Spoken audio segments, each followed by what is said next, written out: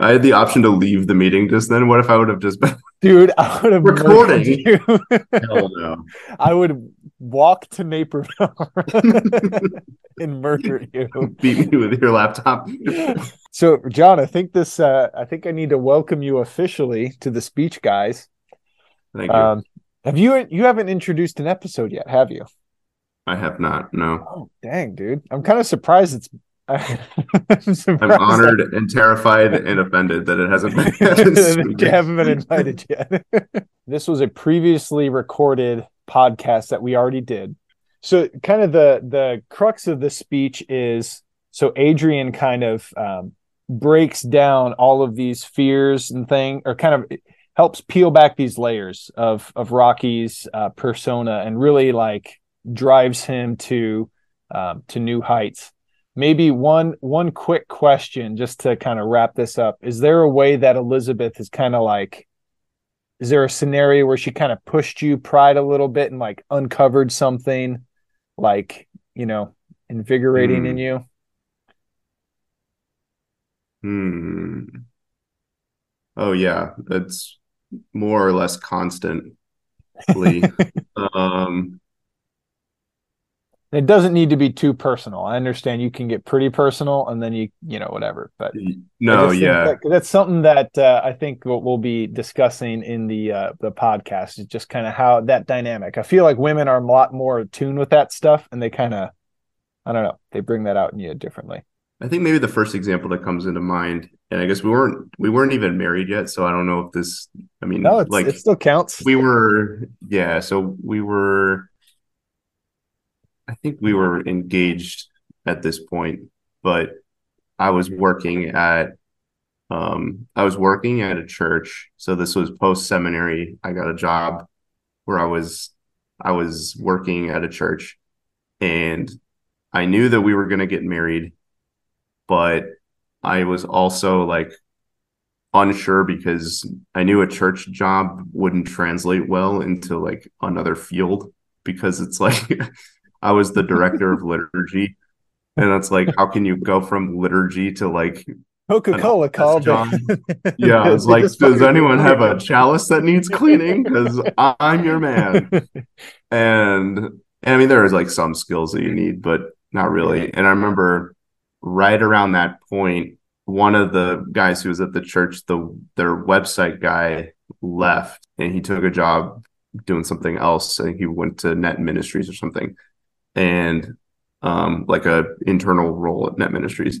And so I took on the kind of the website stuff there and like learned specific skills and stuff to be able to get like a Mhm. job outside of that because I knew like I needed to be able to provide for a family and I wasn't going to be able to do that on a church salary. Sure. And Elizabeth was like very influential in like giving me the confidence to go out and like get a new job and to like trust in the skills that I had to be Mm. able to get something and like parlay that into like kind of a more traditional career. So there were many times where I was, going through the job interview process and just like really second guessing myself. And she Sure. like totally was Adrian just being like you got to go into the interview like with confidence, like you have a Yeah. lot of skills, like you're smart, like, and then there's me mumbling, oh, I don't know. I don't know if I have the heart, Adrian. I I mean, don't have the Elizabeth. heart. Yeah, Elizabeth.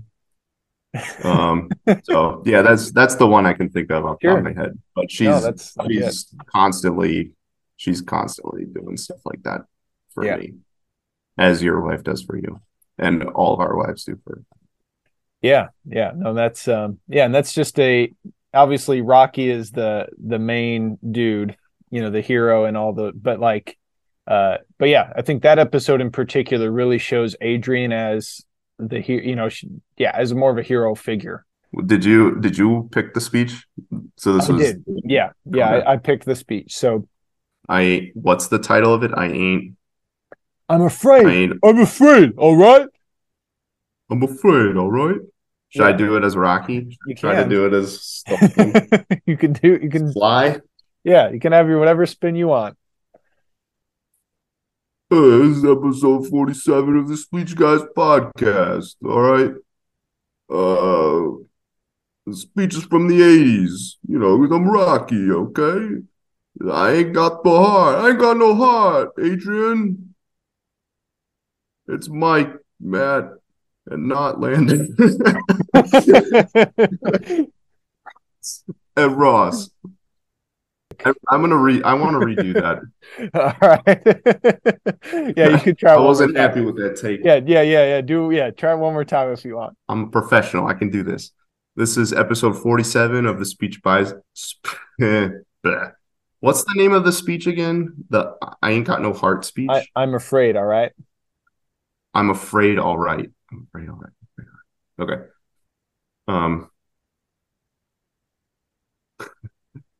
Hey, this is Sylvester Stallone. This is episode 47 of the Speech Guys podcast. What's the name of it? I ain't all right. I'm afraid. Right. I'm afraid. All right. I'm afraid. All right. I'm afraid. All right. Hey, this is episode 47 of the Speech Guys podcast with our speeches from the 80s series. I'm afraid. All right. Featuring Matt, Mike, Ross, and not Landon. Stallone out. Cue the music.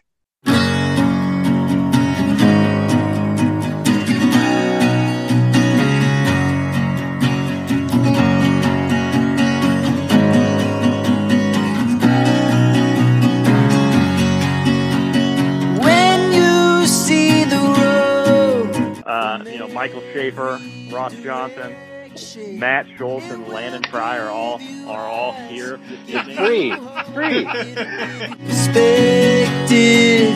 I've been back and I'm just gonna say it. I've been thinking it for 10 minutes. I don't want a podcast scared. Oh yeah. Ashes. Now I've seen the road. Pregnancy is a beautiful thing. Pregnancy is a gift. Oh, there are stories to tell. What kind of paint sticks to asteroids? Like, if you don't time your wall. Afraid some days, but the road will lead us to a better place. We are called to emerge from that default setting of self-involvement.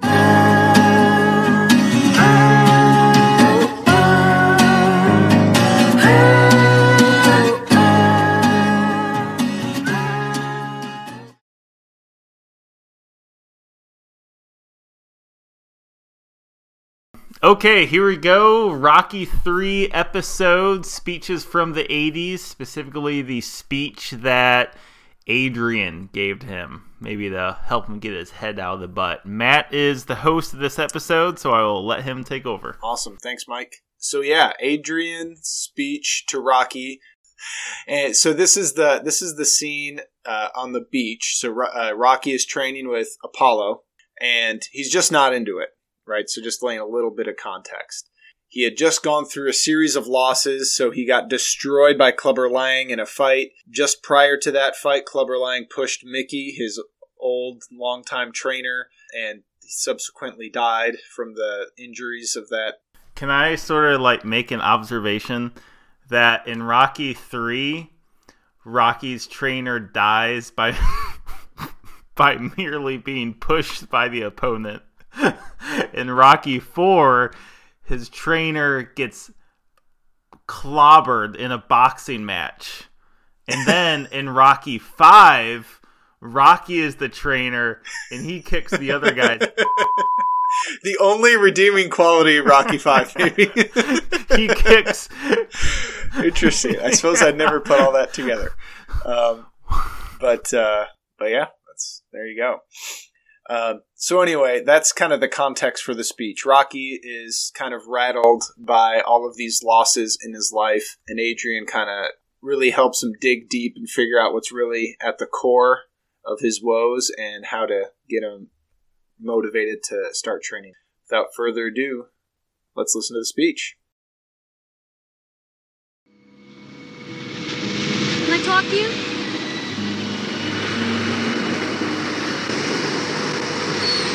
ask you something important, and I want you to tell me the truth. What? Why'd you come here? Just don't want it no more. It's over because you want it to be over. I'm glad. I do.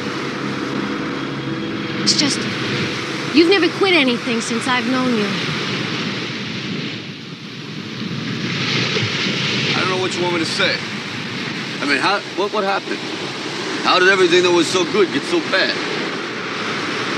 What's so bad? Tell me, what? I wrecked everything by not thinking for myself. I mean, why couldn't Mickey tell me where I was really at right from the start? He didn't have to carry me and lie to me and make me think I was better than I really was when I wasn't. You never lied. Those fights weren't right. They weren't, Adrian. I never fought anybody who was all in their prime. I was always some angle to hold on to the title longer than I should have had it. I mean, do you understand what I'm saying here? I understand, but you've got to understand that he loved you and that was his job, protecting you. Look, that protecting don't help nothing. It only makes things worse. You wake up after a few years thinking you're a winner, but you're not. You're really a loser. And so we wouldn't have had the title as long. So what? At least it would have been real, Adrian. It was real. Nothing is real if you don't believe in who you are. I don't believe in myself no more. Don't you understand? Well, if I don't believe, that's it. He's finished. It's over. That's it.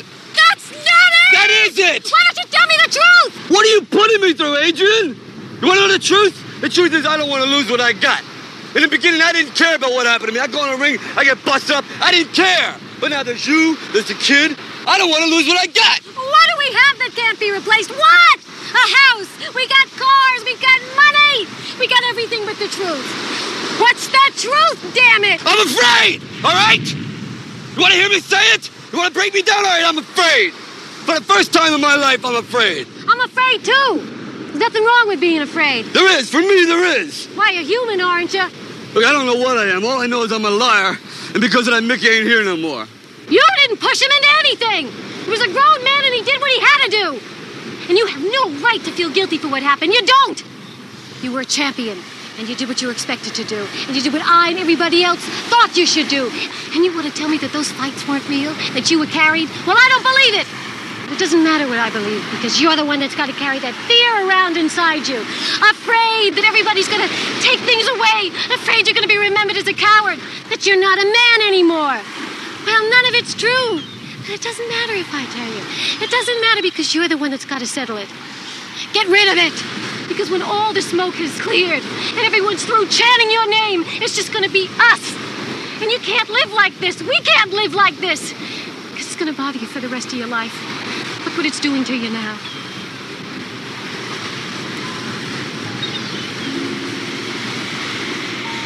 Paula thinks you can do it. So do I. But you gotta want to do it for the right reasons. Not for the guilt over Mickey. Not for the people. Not for the title. Not for money or me. But for you. Just you. Just you alone. And if I lose? And you lose. But at least you lose with no excuses. No fear. And I know you can live with that.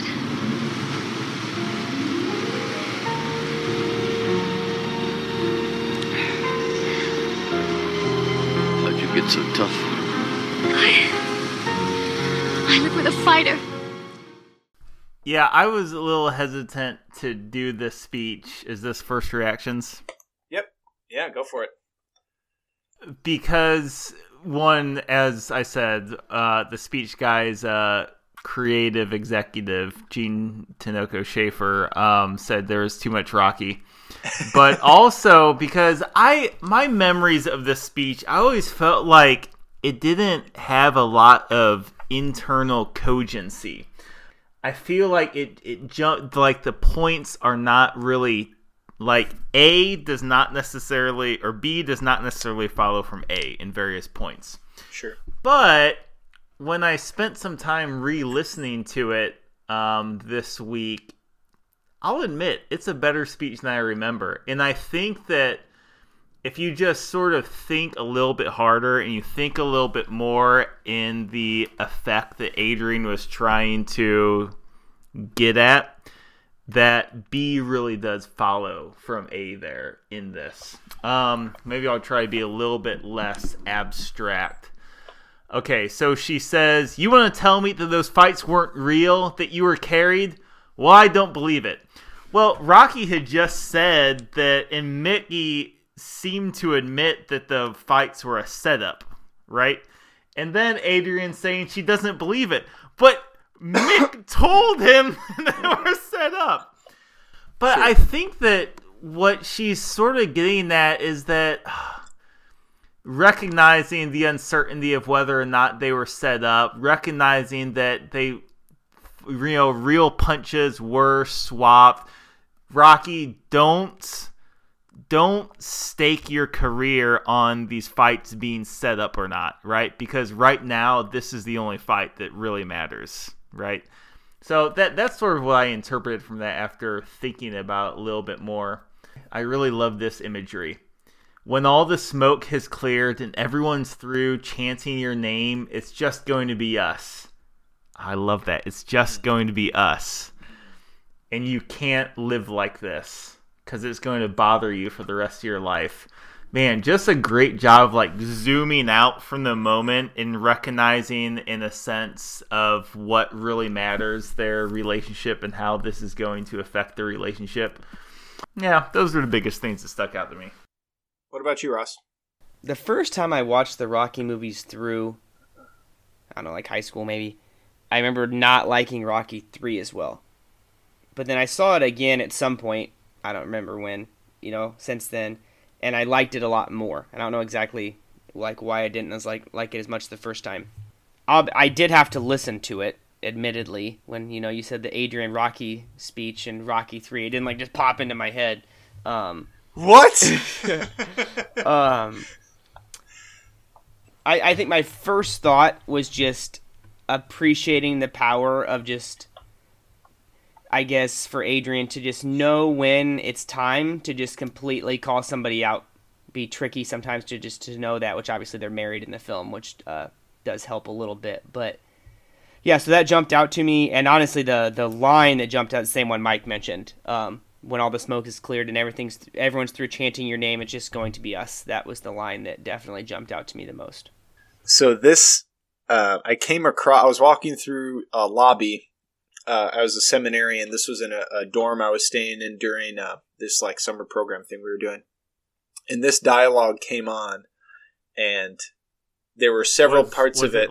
Was it on AMC playing in the lobby? Yeah, the movie was just on. Yeah, it was some movie channel. Yeah, I don't know what. Yeah, whatever it was, but this lobby or this dialogue happened to be on as I was kind of walking through, and or I think I was walking in, waiting for an elevator. Just kind of passing time. And there were several things that stuck out, but just I love how she, and this is at least in the excerpt I read. Maybe it doesn't capture this as much, but earlier on in the dialogue, she just calls him out because he says all these things like, "Oh yeah, this is why I'm not motivated." And then she's like, "No, that's not it. This is why I'm not motivated." And there are all these kind of reasons, more superficial ones, and she kind of peels back the layers of Rocky's heart, which is just a cool thing to see, and something I don't think I would have appreciated as, just I was probably high school too when I first watched them. Something I certainly didn't appreciate as a high schooler. And it moves quick, and I would agree. I kind of see what you're saying with it does seem a little choppy when you first kind of go through the dialogue or listen to it, or illogical or things don't follow. But yeah, if you do spend time with it, I think it all does make sense. Or Sylvester Stallone, I think, is an interesting figure.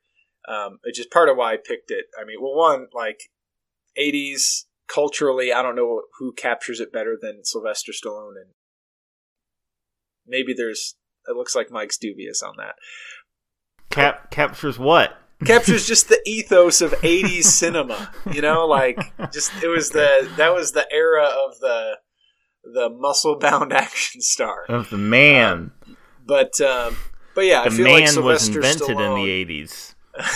That's right. No men existed prior to Sylvester Stallone. We had a man as president.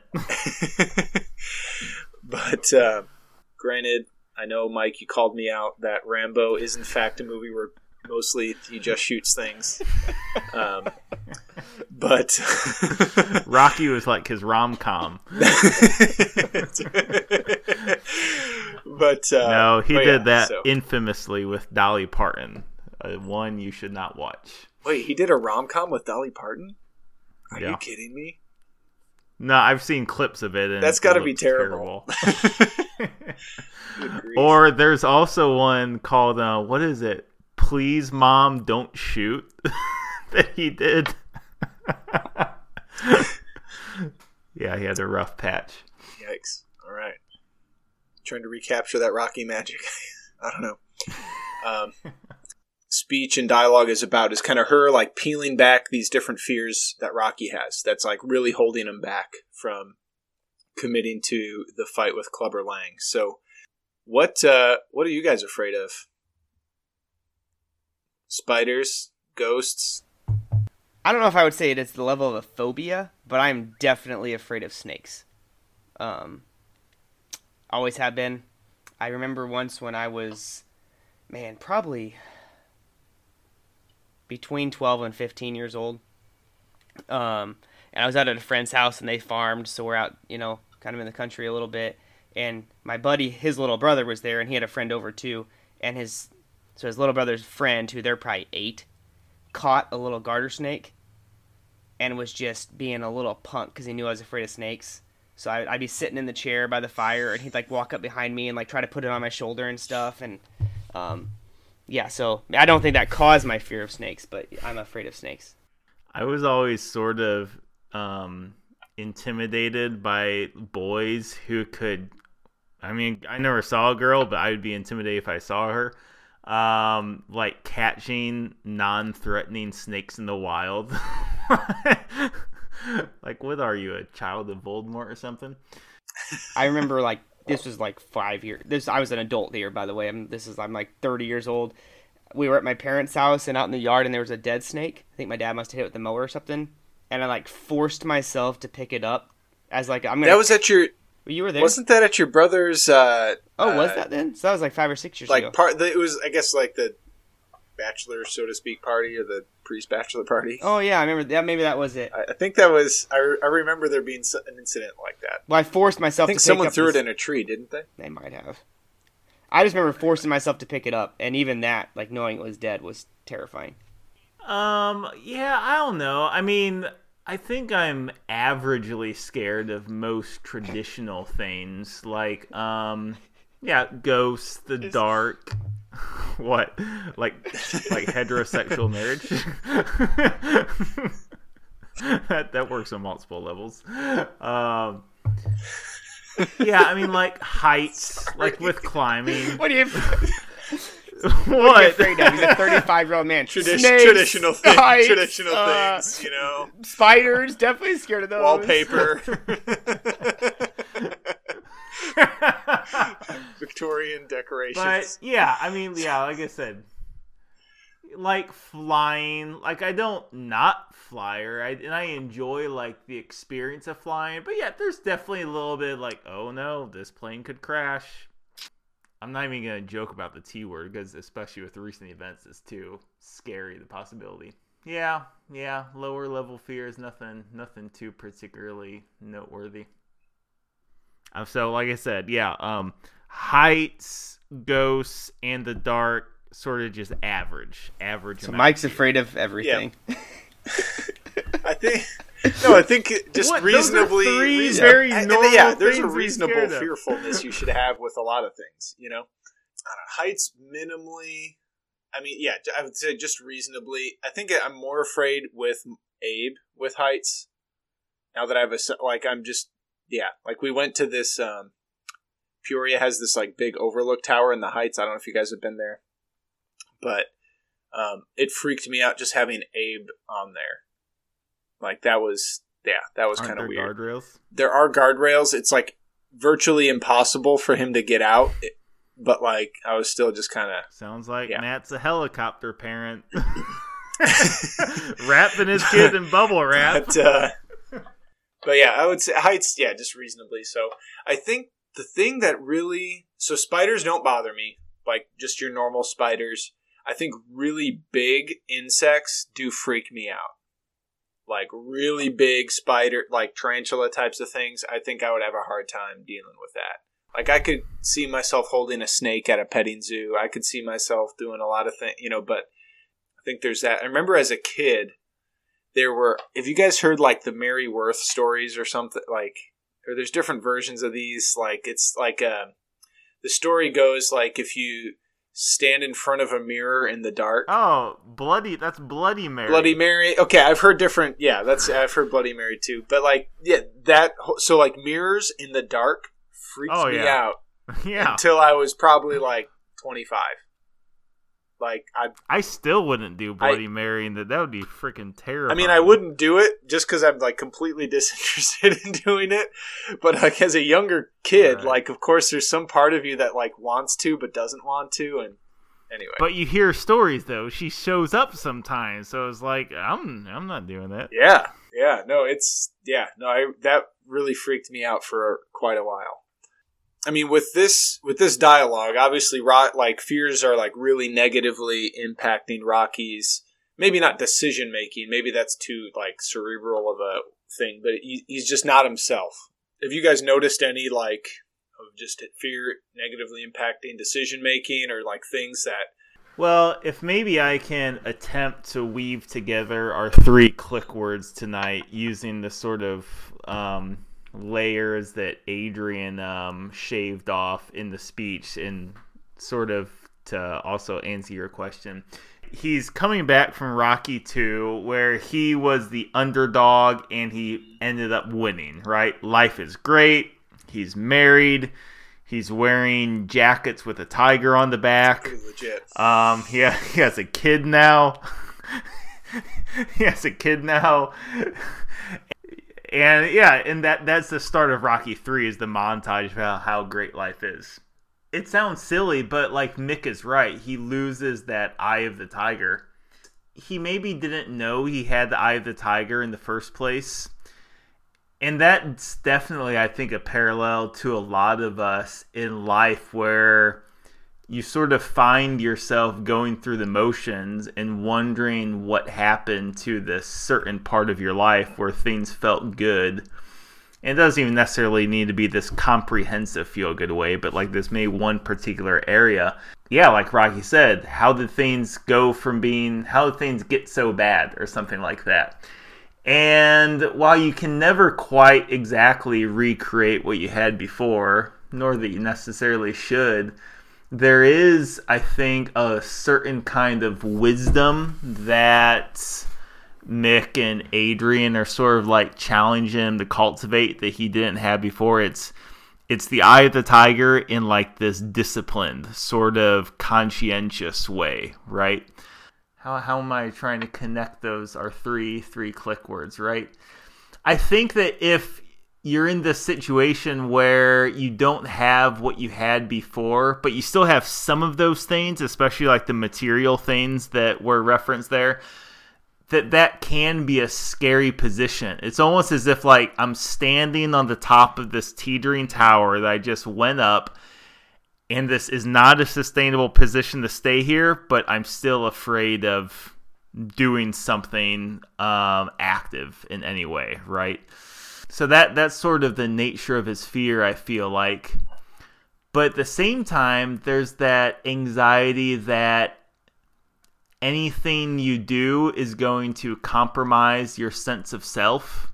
I'm trying to not deal with such abstract things here, but I don't know. I'll stop there. That's sort of my attempt to sort of weave together these ideas of fear, and identity. What do you guys got on that? I'm picking up what you're laying down, I think, but it does seem a little abstract. Yeah. So maybe to concretize things a bit. So like one way, like so super lighthearted, superficial way that fears kind of negatively impact your life. There's this. So Claire and I were in Des Moines, Iowa, visiting her family. She has a cousin there, and we were just kind of getting ready to leave town, and both of us, or we had kind of decided that we were just going to leave town and get home a little early, and then whatever. live or do our day from there. But both of us, what we actually wanted to do was to kind of just putz around Des Moines, just hang around, go to a local random bakery for breakfast pastry and just whatever, slow, easy, nice morning. But we both somehow had the sense that the other person didn't want to do it. So we were kind of afraid to just voice our desires because we didn't think that would be reciprocated. So we ended up driving out of town. And on the way out, we're both irritated at each other because of this. And, we realized that, anyway, it's just kind of I don't know, I'm sure a lot of couples have examples like that where you're trying to read into things and then no one wins, because you're living out of fear. I'm afraid Claire's not going to like this, so I'm just going to, whatever, play it safe. Maybe slightly heavier or more, potentially more substantial, example, we were in this kind of public area. There's a park next to this little, there's not exactly a farmer's market, but whatever, something similar to that. This lady was had fallen. It was an old lady had fallen, wasn't able to get up. It was clear there were a few people there. Someone was on the phone calling 911, but I'm a physical therapist. I know what I'm doing in terms of helping people and perform, but I think there's some justification for me not doing anything because they're already kind of getting 911 involved. It wasn't the first one to see it, but at the same time, the first thought I had in my head was crap, I don't want to be held liable for something, if something bad happened. Yeah, hurt herself trying to get up and sue me or, whatever. But that was the first thought I had, which is terrible. I have a skill set that can be helpful in terms of assisting people up from that situation and helping them and assessing them and doing some good. But the first, I was afraid. And yeah, I think those are maybe, I don't know if too concrete compared to Mike's abstraction, because I think there's a lot of meaning in what you were saying, but I think I can bring it. I think I can bring it down the middle a little bit, potentially, to less abstract and less concrete at the same time. So when you put the link to, was it psychology? Psychology Today, and it kind of talked about different fears and things. And the one that I feel resonated the most, or I think I know in myself, but also probably see in other people, is the fear of rejection. And Rocky even talks about it in the speech. At the end, it says, what if I lose? And I don't know, I just feel there's kind of a sense that he kind of has built himself up, and how the people see him is kind of how he sees himself a little bit, as the champion. Something that maybe she helped him see, and I think you kind of brought this up later in the outline, Matt, as far as self-invention and stuff like that. But what is really your identity versus what you think it is, what you think it should be, what other people view it as, if that makes sense. And I think that it seems like I think some of the fear that he had, at least in some of that, was he had kind of lost a little, he'd kind of started to confuse, his identity with this, I guess, I don't know if you'd say false or invented identity, I don't know how you'd put it. In Rocky 1, if you said, who are you? He wouldn't have said, I'm the champ, But it seems like that was his fear in Rocky 3, that I'm not the champ. Those fights weren't real. I'm not really the world champion. I held the title for too long. What if I lose? Just all that stuff. And I think she kind of helped him see that's not actually your identity. And when you can actually see your true identity or who you really are, it's almost like the fears, not that they fall away or that they're not real, but they just don't carry the same, I don't know if weight's the right word, but I don't know if you guys see what I'm saying at all or not with all that, but I feel like she just helped him see. Let me try to bring something in that's going to give us an opportunity to bring Sister Miriam in. I was sort of thinking that an interesting backstory that they could have played with in Rocky films was Rocky and his father, right? Because so much, going back to our father wounds episode, becoming Jesus, right? I mean, that's and that's the title of the identity thing. Like, this is who you are, man.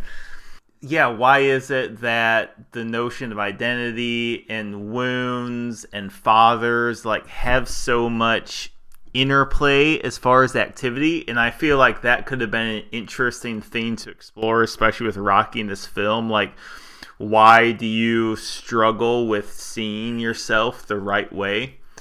The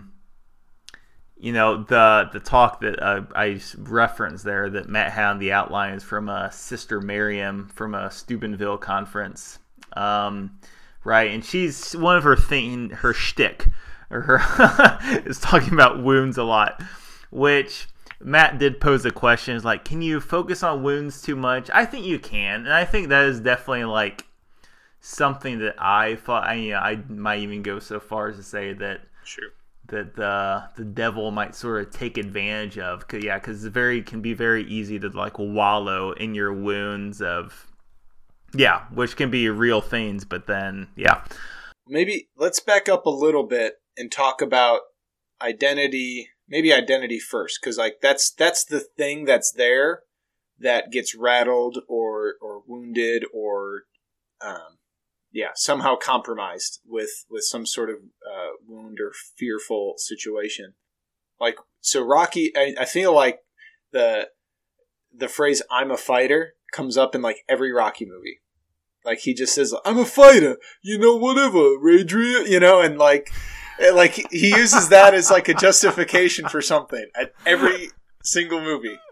And it's not and it's not insincere. I think there is something uniquely wired into someone who punches people and gets punched for a living. And if you're Rocky, it's mostly getting punched.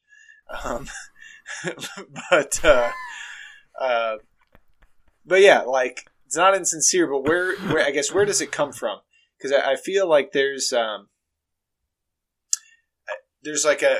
Christian notion to your identity is in Jesus, your identity is in a beloved Son of God, and that's certainly true, and that I think it is there is an objective element to it, it is just kind of how we are loved into existence, and God does care about each and every individual. He has a specific call for all of us to live out.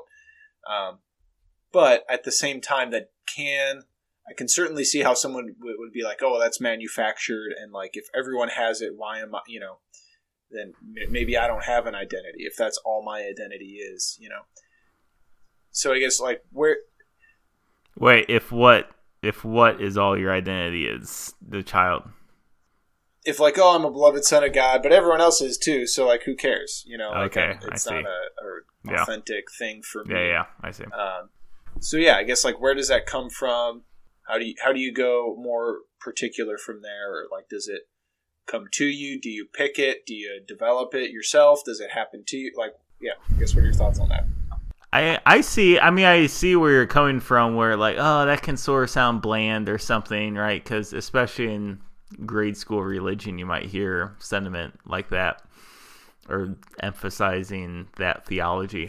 But especially the older I get, I see the relevance of that belief. But I see it very much as a foundational belief, right? That can inform the idea that you're a fighter if you're a Rocky, right? That, well, first I'm a child of God, and then that informs, how he's a fighter, right? Versus if there's no foundation to that, then what's the moral parameters of your fighting, right? Because Clubber Lang, I don't know if Clubber Lang saw himself as a child of God, right? We saw how that turned out. I think it's fair to kind of, recognize that objective statement and truth that, I'm a beloved son of God. And then that's the foundation that everything else is built upon. And it seems like you have to have some sort of objective foundation like that, or you're just eventually gonna crumble. So because what do you do when you're no longer a fighter, right? make Creed exactly. 4. Like, what's Rocky? I mean, Rocky Balboa, he still did it, but keep making Rocky movies, baby. But yeah, it's just 12. like if you 100% just self-invent your identity, you're either always changing or it's gonna fail eventually. And neither of those seem to be like lasting. I feel like that foundation is super important to be able to maintain some sense of peace or joy, throughout your life. And then I think it's finding the other things based on, like Matt, you had said, is it, I don't remember your exact question, but it seemed like you were kind of off the, do you pick your identity? Is it given to you? Is it developed over time? I feel like it's like built on the foundation, and then it's probably all of the above.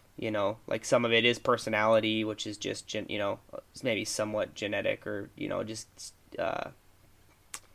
but then other things are chosen, if that makes sense. The type of person you choose to be is going to be, that's how you view yourself. And when they stop chanting your name, it's just you and me.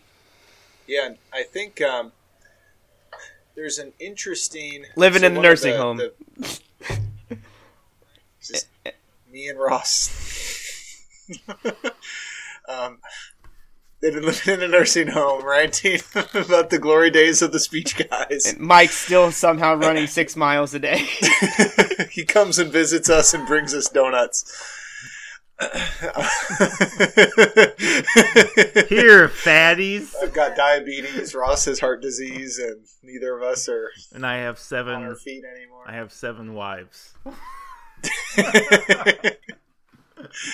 But so there was that TED Talk I posted. He kind of told a little bit of his story of kind of his, I guess, development of his identity. So he's he's British, always definitely, firmly appreciated and identified with his British heritage. But one of the things that he mentioned kind of happened as a young kid. So his brother died. Marcus, the speaker, was 6 years old. I don't know how old his brother was. I can't remember. But that was something that he chose to view his brother's loss as something, as like a journey of self-realization, and he kind of would like think about his brother at different periods of his life. What if he was here, and kind of chose to like have that be this sort of wind in his sails, which is really cool, like a really cool way to frame that. But he really emphasized the choice element, which seemed a little bit like self-inventy and didn't sit well.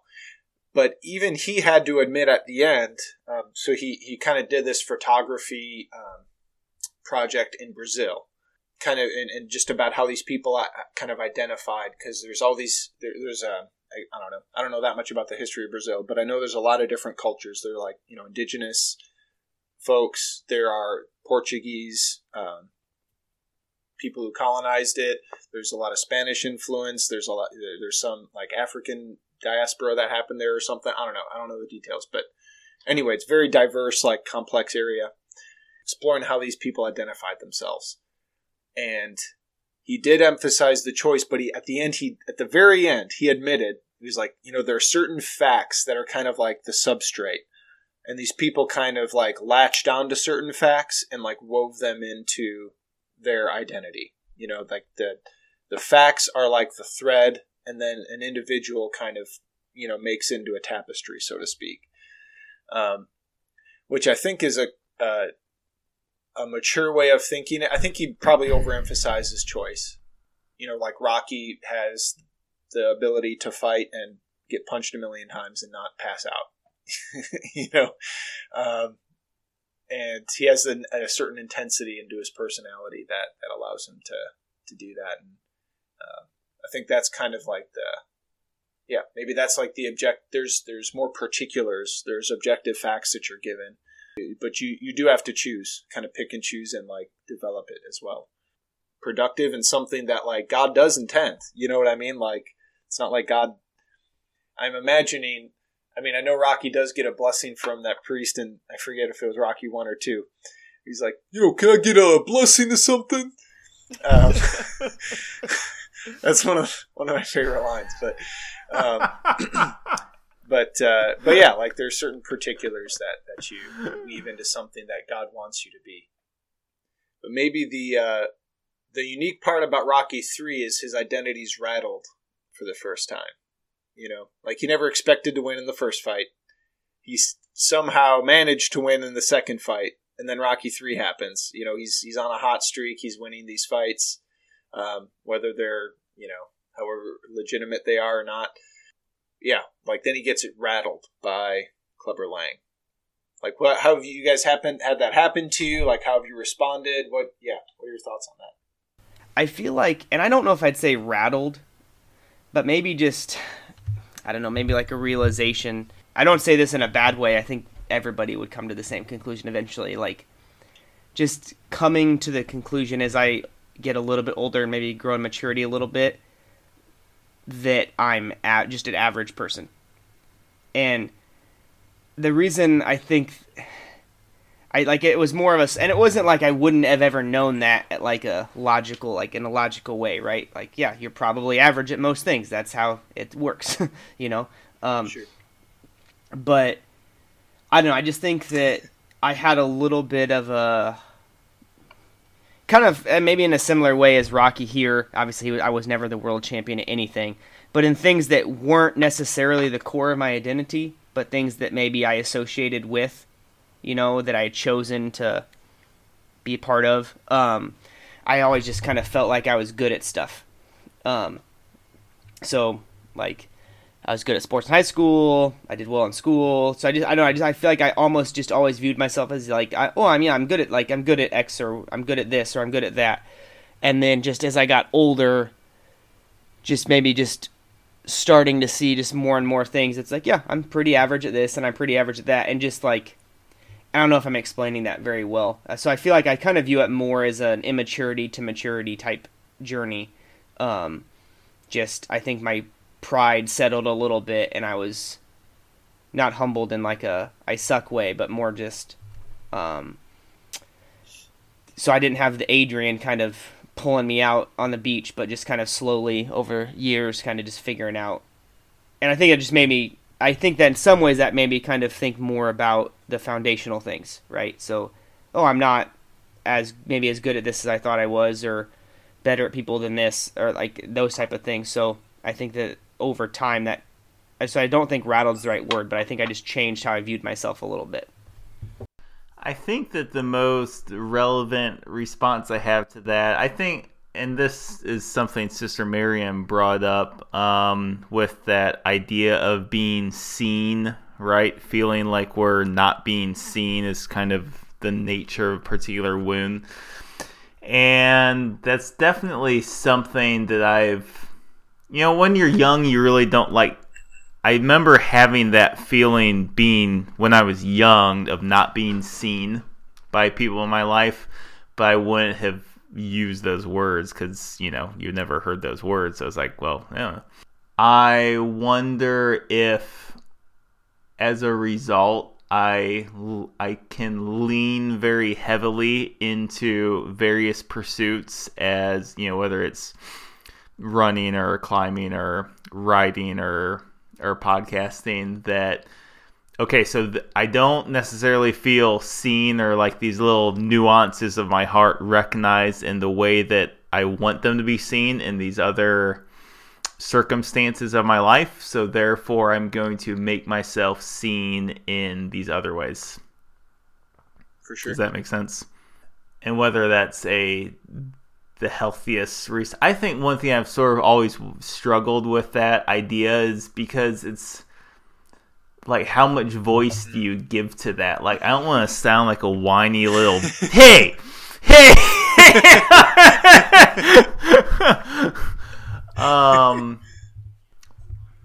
Yeah. And that's something I really tried to give a lot of voice to, and even find a certain amount of like resolution for the character of Mel in Under the Ozark Stars, because the character of Mel, there's these aspects of her interior life with respect to running, and not just running, but running hard, and recognizing that there's something to this religion thing. It's not just old guys in robes, but it's actually a way of seeing the world that is noble and beautiful and ancient. And as I've shared before in some ways or another, like those are things I recognize in myself, and because they felt invisible in many ways to, and maybe that's just my own perception, maybe I was misinterpreting things, but they felt invisible, especially younger, that I was foolish for feeling that way about those things, and therefore they were not worthwhile. And it can just make life, I think, more confusing than it needs to be, right? At that really important time when you are trying to figure out who you are, right? It's like, oh gosh, there's this stuff going on in my heart that feels like it means something to me, but maybe it actually doesn't mean anything, right? And I think if a child can work through that in a more effective and constructive way, then they will be able to have an identity that's a little bit more durable, that's not so tenuous like Rocky's was. Like the fears and identity and stuff. I think, and we talked about it a little bit in the outline, but what do you guys think of the idea, and I have an example for it, but kind of the idea that if we're afraid of something, maybe that means we should do that thing. And the reason I bring it up was I feel like, Rocky seemed, in a way, afraid to fight because his identity had been rattled. And I feel like I'm trying to remember back. Something that I remember when we were in college, something that I feel like inspired me, I think it struck a chord in a way, was when we were, I don't know where I was or where I heard it, but the idea that you should ask a girl on a date and not just hang out with her, because that puts you in a possible place of rejection, and she's worth that. So most of the time when guys, sure, quote unquote, just hang out with a girl, text, call, go to and it just kind of slowly, just everybody knows they're dating over this period of time. The reason that went that way was very likely just the guy was afraid of rejection. So that really struck a chord with me. So I remember when I asked Julie on a date, we hadn't really hung out very much, didn't know her very well, but I was very sure, I want to say I'm going to ask her on a date and make it very clear and give myself the possibility of rejection and all that. The funny side of it was I remember when I asked her on a date, my exact words were, "Do you want to go out to dinner?" or something like that. And she just was immediately like, "Oh yeah, that sounds great." And I remember I had this moment of, does she know what I just meant? Because I didn't say the word. Because I'd built up so much in my head, I'm going to specifically tell her this is a date. So I do remember there was a 5-second pause, and then I went, "It's on a date." And then her only response was I think she actually said, "Yeah, I got that." It was pretty, yeah. So I kind of looked silly, but that could come off cute. Yeah, no, I could. Yeah, that's endearing. Yeah. I could see that. Look at this guy; he's a doofus. He's not smooth at all. I'll give him a chance. My heart rate's through the roof.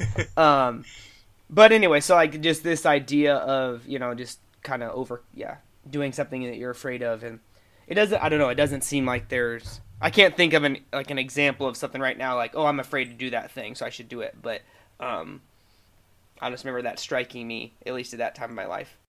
I think there's a lot of truth to that. Whatever's scary, you should do, but also temper it as well. I think the climbing gym is a good example. Me and my climbing partners, as oftentimes we'll push each other on, whichever one's scarier, that's the one you should do. But sure, you don't want to do that all the time either, or else you're going to get burned out, which I think applies to life as well. I mean, one example with my identity being rattled, I would say relatively young, and kind of also you said, just exposing yourself to it. I know you mentioned, Ross, just being average. I am an average athlete. I think maybe a little above average. I'll give you 60 percentile. 60 percentile. I think that seems reasonable. But above average rock climbing, though. I was impressed that day. Yeah, see, there you go. And I am the strongest speech guy. In case for people keeping track at home, Mike's the fastest for long distances. Ross is definitely the fastest for short distances. Landon's the best golfer by a long shot. But I am the strongest, so there you go. Everybody is special. It's my identity, Mike. All right, don't rattle it. But so like high school, I mean, I went to a huge high school. So graduating class, 1,100 kids, and there were like 100. There were over 100 kids who went out for the football team. So they actually had to do cuts. Normally, football is not a cut sport. And I was on the team, but I was like barely, I would be on the field for like maybe a special team or two during the game, and that was about it. Very much on the fringe of anything. And I think, your freshman and sophomore year, there's always that hope you're going to hit a growth spurt and become a monster. Junior year, you're like, oh crap, maybe this isn't going to happen. And then your senior year, it's like, done this much. Like, I might as well stay on the team. There's certain elements of that weren't noble, but there was enough that kept me in it, that I didn't quit. And I did continue to play football, even though even though I was very much on the fringe. And that was like really, really painful as a kid. And I don't know if I would have admitted that at the time, but like looking back, I think there were a lot of, obviously it's not like the coaches did anything wrong. Like, yeah, there were better players than me, but it still felt like a wound that, coaches didn't do anything wrong. They picked better players to play. But I still felt rejected in that way, and it was, there was some pain there. But yeah, like I think there are enough things, whether there were noble reasons or not, just like, well, shoot, I've put this much into it, might as well stay on, and or just being able to wear a jersey on Fridays at school was still like a rewarding thing. There's certain I like spending time with the guys, and like the camaraderie of a football team is motivating as well. But yeah, like it was the types of things that I'm like very, very glad I stuck with it, and I think that did kind of. It made it less, like you mentioned, like that teetering thing, that teetering ladder that you're like unsteady on, just kind of staying with it and like risking like, yep, I might not actually play much at all, I think was kind of helpful for like solidifying an identity in that. Like there are other identities you kind of gain from things like that in terms of like, working hard, being a good teammate.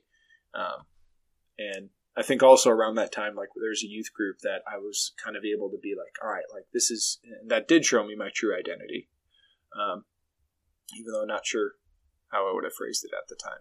I think identity is so important, and I'm also, you guys can start like brainstorming on John Eldridge's Wild at Heart book too, if anything comes to mind. But there's so many moments, when I'm sitting there on the couch, drinking my coffee, it's dark outside, it's maybe cold and windy, and not trying to toot my horn, but like acknowledge reality, right? There's not a lot of people who would go out and run and do that. Not zero people, but not most people, right? And or just or a lot of hard circumstances where you think of the fact, and it's not just one thing, but it's like, because I'm a runner, I'm going to go out and do that. Because I'm a Schaefer, I'm going to go out and do that hard thing. Because I'm a Tinoco, I'm going to go out and do that hard thing. Because I'm a Christian, I'm going to go and do this uncomfortable thing, right?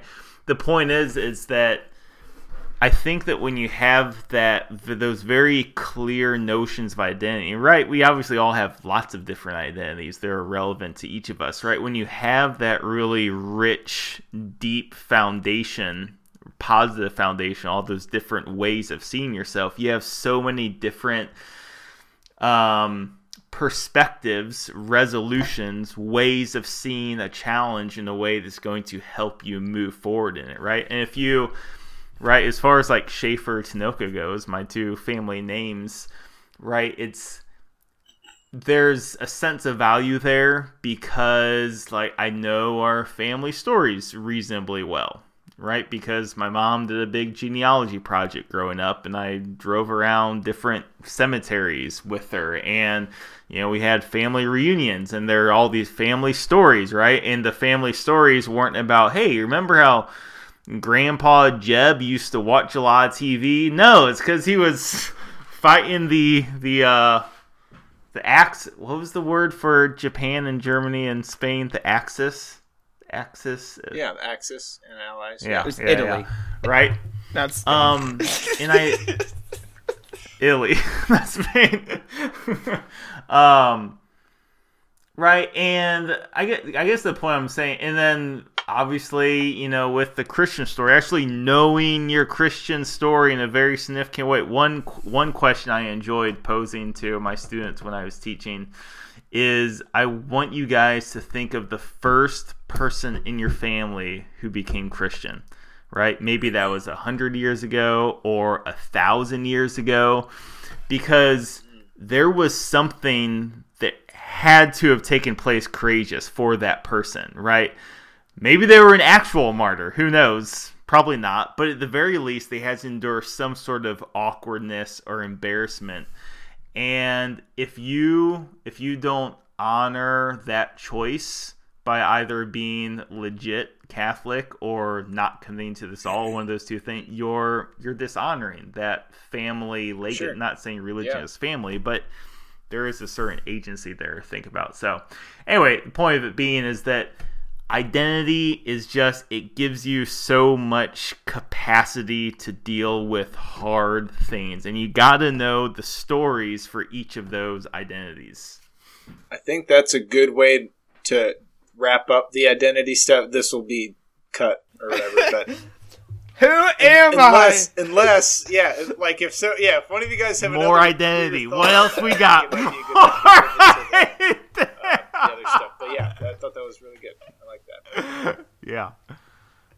How many times do you think we said the word identity in that? So another cool dynamic of this speech is that Adrian, so she knows something isn't quite right with Rocky's answers, right? And this is, so he kind of initially says, makes some comment about like, oh, those fights weren't right, I never fought anyone who was in their prime, whatever. And then, she is like, oh, no, that's not it. And then it's like, oh, well, I don't want to lose stuff. I don't want to lose our house or our money. I don't want to, I'm providing for you and the kids and, whatever. I don't want to lose it. And then she kind of peels back like, hey, all of that can be replaced. We've got more than we need. Like, what's that's bull crap, And then that's when she gets to like, I'm afraid, right? And that's the core wound, so to speak. That's the core problem that Rocky needs to deal with, right? So I think it's beautiful the way she does that. And I think there's something uniquely feminine in the way she does that. And something that I think certainly as like, just being married for 2.5, almost 3 years now, you just have more experiences of that sort of thing. Just like the women in your life kind of having this unique ability to like know you and force you to dig deeper. Just a really cool dynamic to the speech. So like, I guess how have the women in your life forced you to dig deeper? I think that is kind of a uniquely feminine skill. I might actually throw out something out.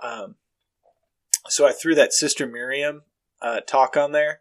So she's really legit, and she as well as Bob Shooks, who I mentioned in the outline. I know we haven't talked about him much here, but so they did a retreat for Joliet seminarians. And this was shortly after the summer where I had the Rocky III lobby encounter.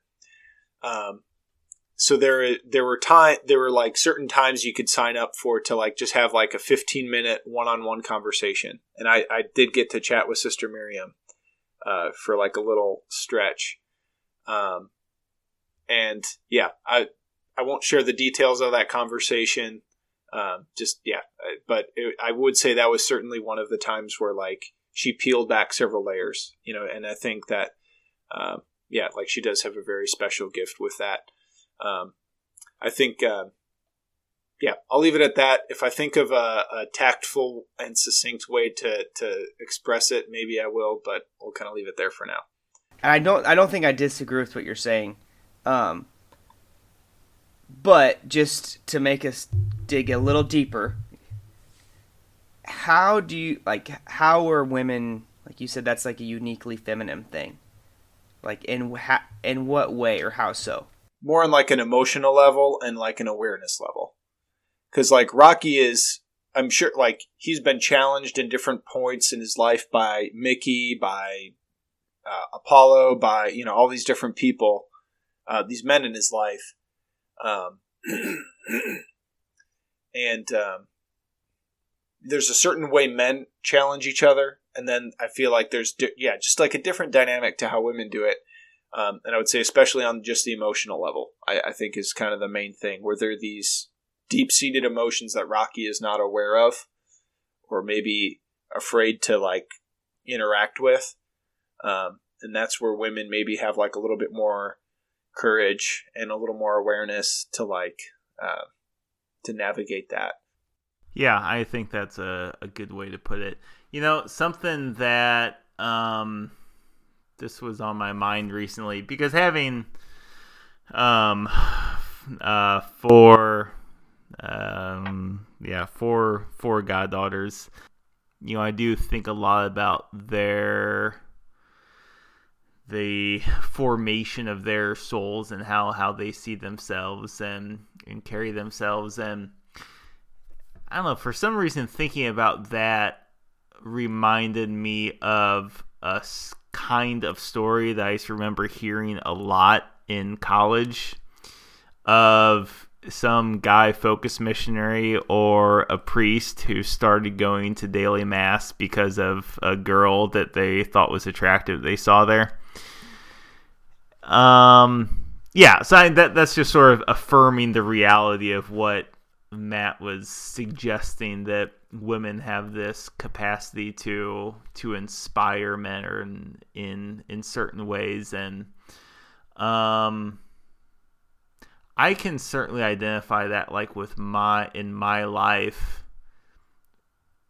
And again, and trying not to podcast scared as well, but like, I mean, there's a certain, in those instances where a girl breaks off the relationship, I mean, a lot of the times, since they're obviously the ones who broke it off, it's like, it's still like on my mind, like, oh man, sure wish that would work out. And of like trying to rectify that by being as, well, man, maybe I need to be more virtuous and less obnoxious and stronger and more well-read and more interesting and all these different things. And I mean, I guess if well, yeah.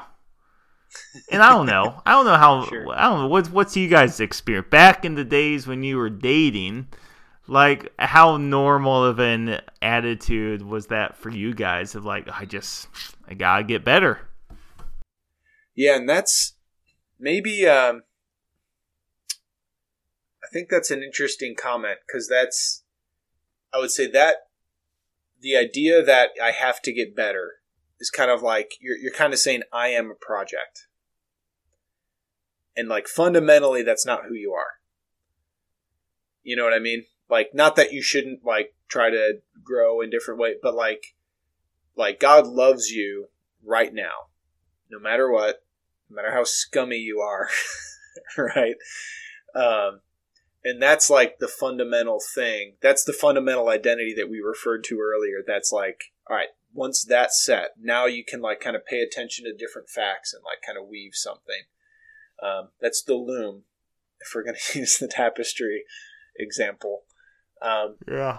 And I would say it's that idea that like you are not a project. was like a really important grace that I got that summer that I referred to, like where the lobby and this, and basically kind of seeing God as someone who is interested in me now, like here and now. Like I haven't grown. I'm not growing right now. I'm just there. Like, and I totally have felt that my whole life, in terms of every failure or rejection. The idea that, I just got to get better. All right. And there's something noble in that attitude. That I think is a good thing. There are some good that comes from that. And there's a reason that's, kind of a protective mechanism, but I think sometimes it is just that. Yeah, that is the foundation, the tape, all that stuff. Like that's the primary thing, that you are enough. And then we also know, like, there's areas I would like to grow in and get better at. And just thinking about the masculine versus the feminine a little bit, I feel like, at least in my experience, men are maybe better at calling out men for this is where you need to grow at. So, like, I've had different guys challenge me hard, but like, yeah, you need to, let's do this, or let's get better here, or let's get in better shape. Let's not look at our cell phones as much, like, the do. But I feel like maybe women are better at helping people recognize the more foundational truth that you are enough. And what comes to my mind the most when I think of that, honestly, is my mom, and like relationship with a mother. And I feel like that's probably, I think for most people, it's like, who would love you, if they saw all your dirty secrets, knew all your screw ups, like everything. Like, I feel like most people, like, your mom would still love you. You know what I mean? If that makes sense or not. And maybe that's part of the feminine genius of being able to see that foundational truth that they are enough. They are good, no matter what else has happened. Yeah. You guys know the Whatever podcast? Have you heard about that? I've never watched it. I've heard of it, though. It's like a group of, it's probably in reality like the most typical. I would be really, really curious what like the true average male in that dating age bracket would have to say in response to this question. Like, how do women inspire you? How do you change your behavior in a healthy way, not the projecting way like Mike, in order to level up, right? Yeah, I don't know. I have no idea what how they'd respond to that. I mean, it feels like they would just sort of drool emotionless, like their brains don't operate at that level. But yeah, no, I think, I think it's just really, just hearing you guys talk about this, and it just makes me really grateful, just like to have a good wife and good mom, and just a really good thing. I know there are times where I get rather cynical about the physical therapy profession, which you guys are aware of, and Claire's got a good way of shutting me down but building me up at the same time. You know what I mean? Kind of being like, that's a bunch of crap, because there are these people that you've mentioned that I've heard you talk about that really needed you, so you don't have the right to be a cynical turd, Yeah, I don't know. That's an interesting skill, but I can see a lot of value in, because there is oftentimes, you don't want a partner who's just constantly building you up, because that's utterly, like, dude, or lady, relax, like, that's utterly naive or whatever. But you don't want to be shut down constantly either. It's like, that's great job, Claire. Julie's always riding Ross, like, Ross, pick up your underwear. Ross, why are you drinking another beer?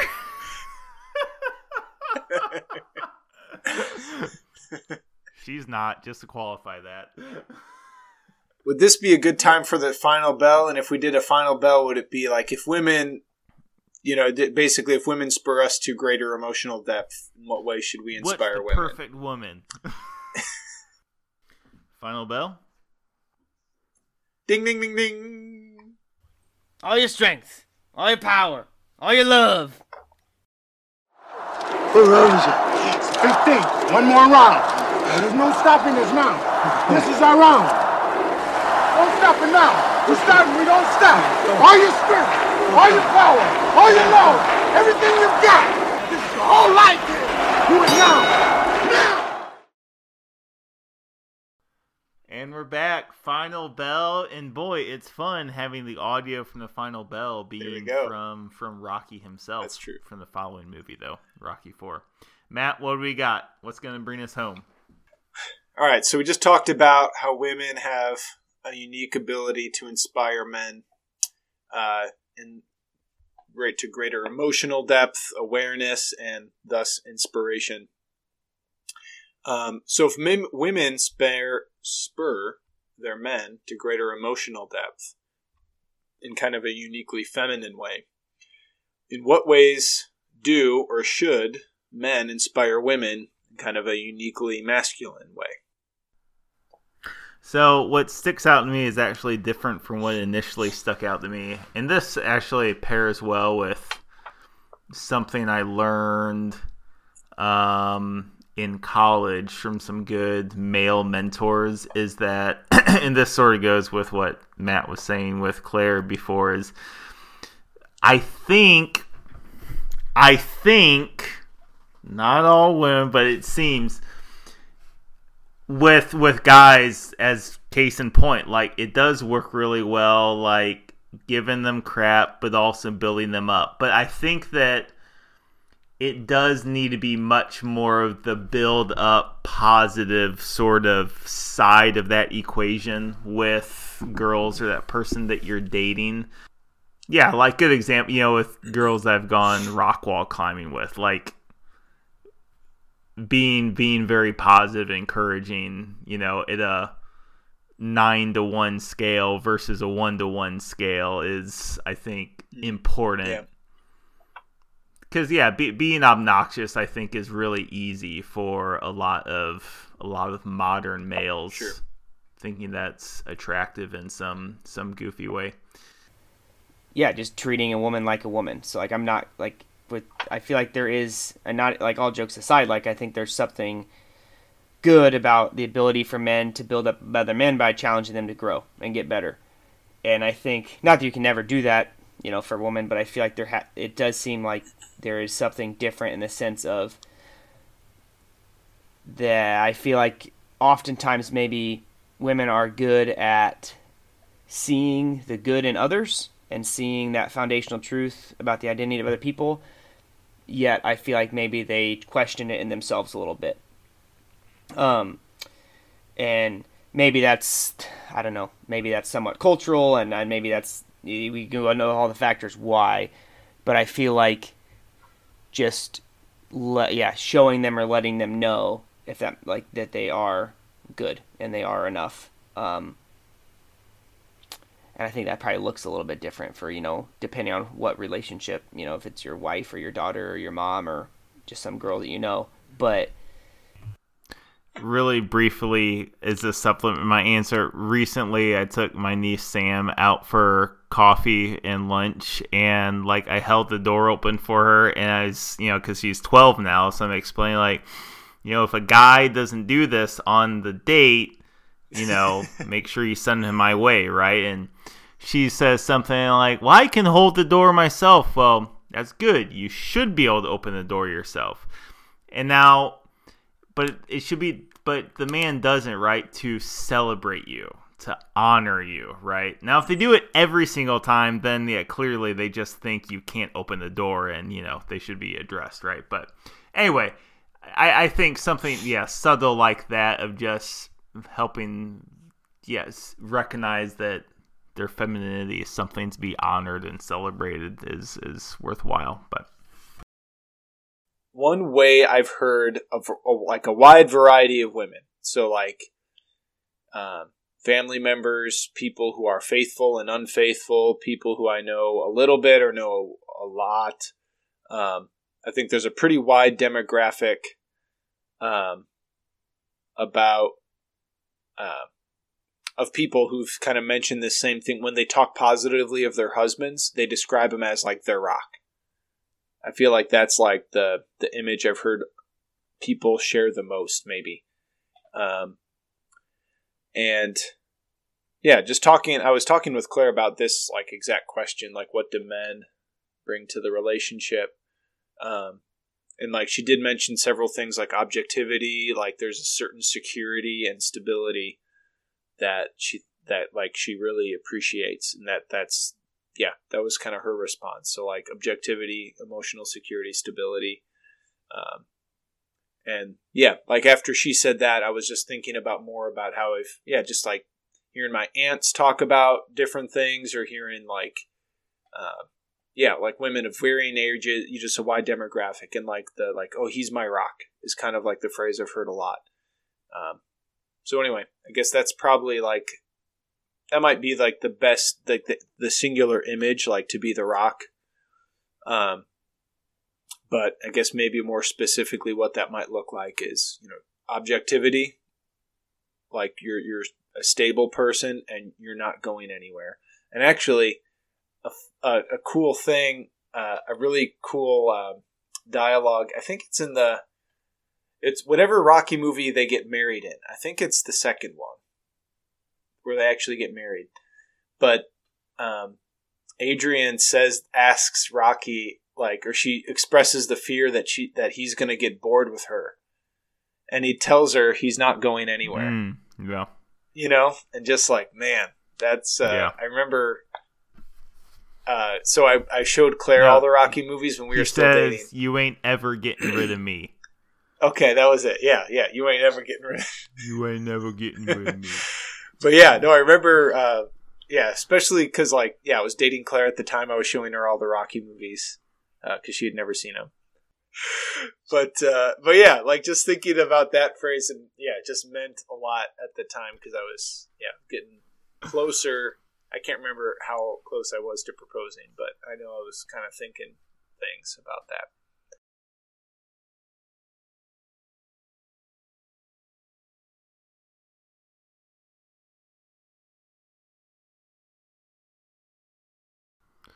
I was wondering if you weren't doing nothing for the next 30 or 40 years. That was more like Schwarzenegger.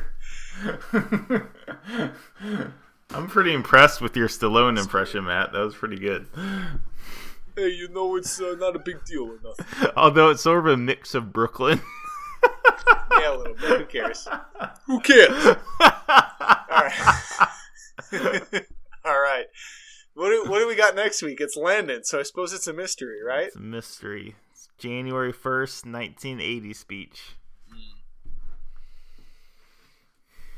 Cool. Well, it's been great. Well, thanks for drinking. And thinking. Stay safe out there. Hey, let's cue the music. Come and go. Look toward the horizon. Up ahead you'll find a peace of mind, relief from the trying. I have burned a bridge, wrecked in a ditch, had to ask forgiveness. Dead ends come and go. Look toward the horizon. Oh, there are stories to tell, the times we grew and the times we fell.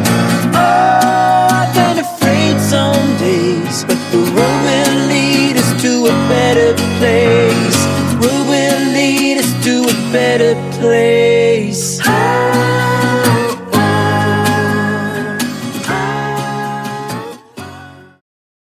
He's the creator. Why did we have Mike Schaefer as the do you know you've met Mike Schaefer? Yeah, you met Mike. I know. I mean, one, he's the one who's definitely put the most effort and creative input in the podcast, and he is very kindly volunteered to be the main editor.